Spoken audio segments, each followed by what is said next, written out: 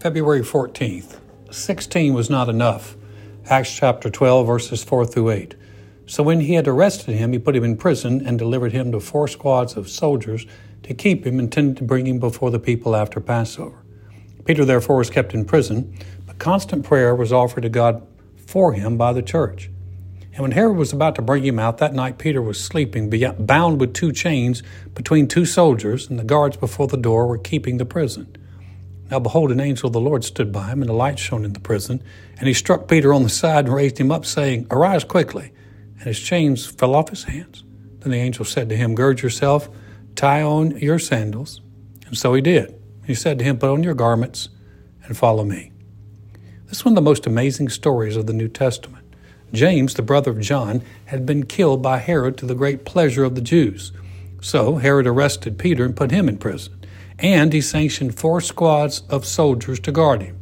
Now, the word squad in the Greek is the word tetrads, which is probably a huge mispronunciation on my part, but it means squad of 4. Herod assigned 16 soldiers to guard Peter, but it was not enough. Peter was imprisoned, but constant prayer or earnest prayer was offered to God on his behalf by the church. And that's a great word. The church was praying, and they were serious about it. What happens next is not directly attributed to the prayers of the church, but it's not a leap to assume that prayers made a difference. If the prayers of the church had been inconsequential, they never would have been mentioned.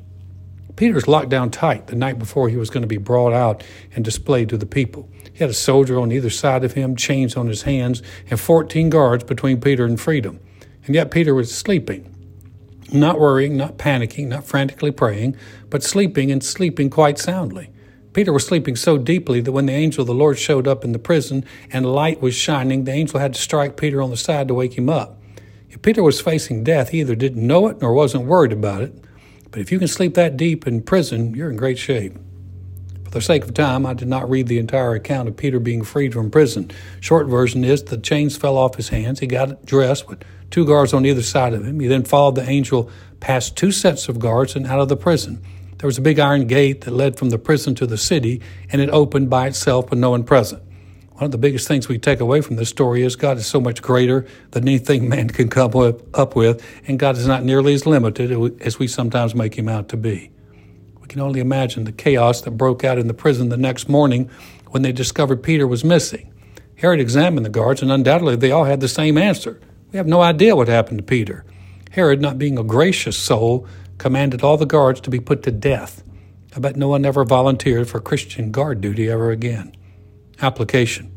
God is big and not limited. Serious, consistent prayer makes a difference.